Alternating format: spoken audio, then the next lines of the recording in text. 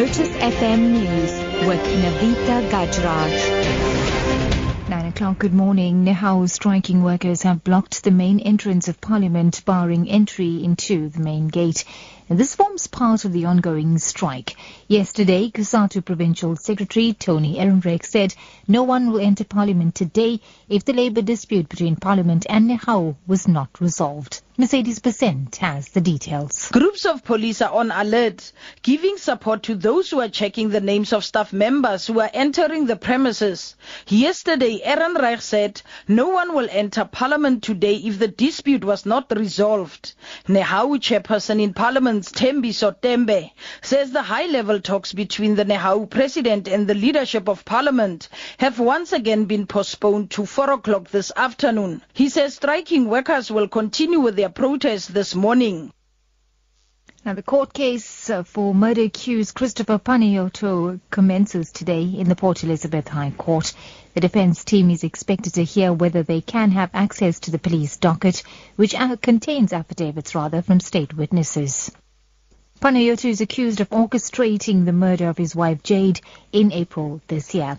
His legal team say they need the docket to be able to bring new facts in the new bail application. J.D. Polser has more. The state says the investigation has not been completed. Bail was initially agreed to be finalized by the 16th of November, according to Defence Advocate Terry Price. State Advocate Marius Stande requested that the matter be postponed to the first week of December. He says an agreement was allegedly reached by Price's partner Alvin Gribeno for the bail process to commence before the 1st of December. Price says they will reapply for a new bail application once they have police documents in hand. The defence is expected to reapply for a new bail application in the Port Elizabeth Magistrates Court tomorrow. Jade Lee Polser, SABC News, Port Elizabeth. In other news now, as delegates at the UN Climate Change Summit in Paris get down to detailed negotiations, much of the debate today will be about protecting the world's forests. One of the speakers will be the heir to the British throne, Prince Charles. Here's the BBC's Roger Harrison. About 1 billion people depend directly on forests for their livelihoods, and most of us rely on forests for the air we breathe, the rain that grows our food, and the products we eat and use. Forests play a vital role in stabilising the climate. Yet every year, around 12 million hectares of woodlands are destroyed. That's responsible for around 11% of global greenhouse gas emissions, according to a recent paper. Prince Charles will speak at a meeting promoting the forest partnerships, in which indigenous people gain legal rights to their land, then share commercial activities.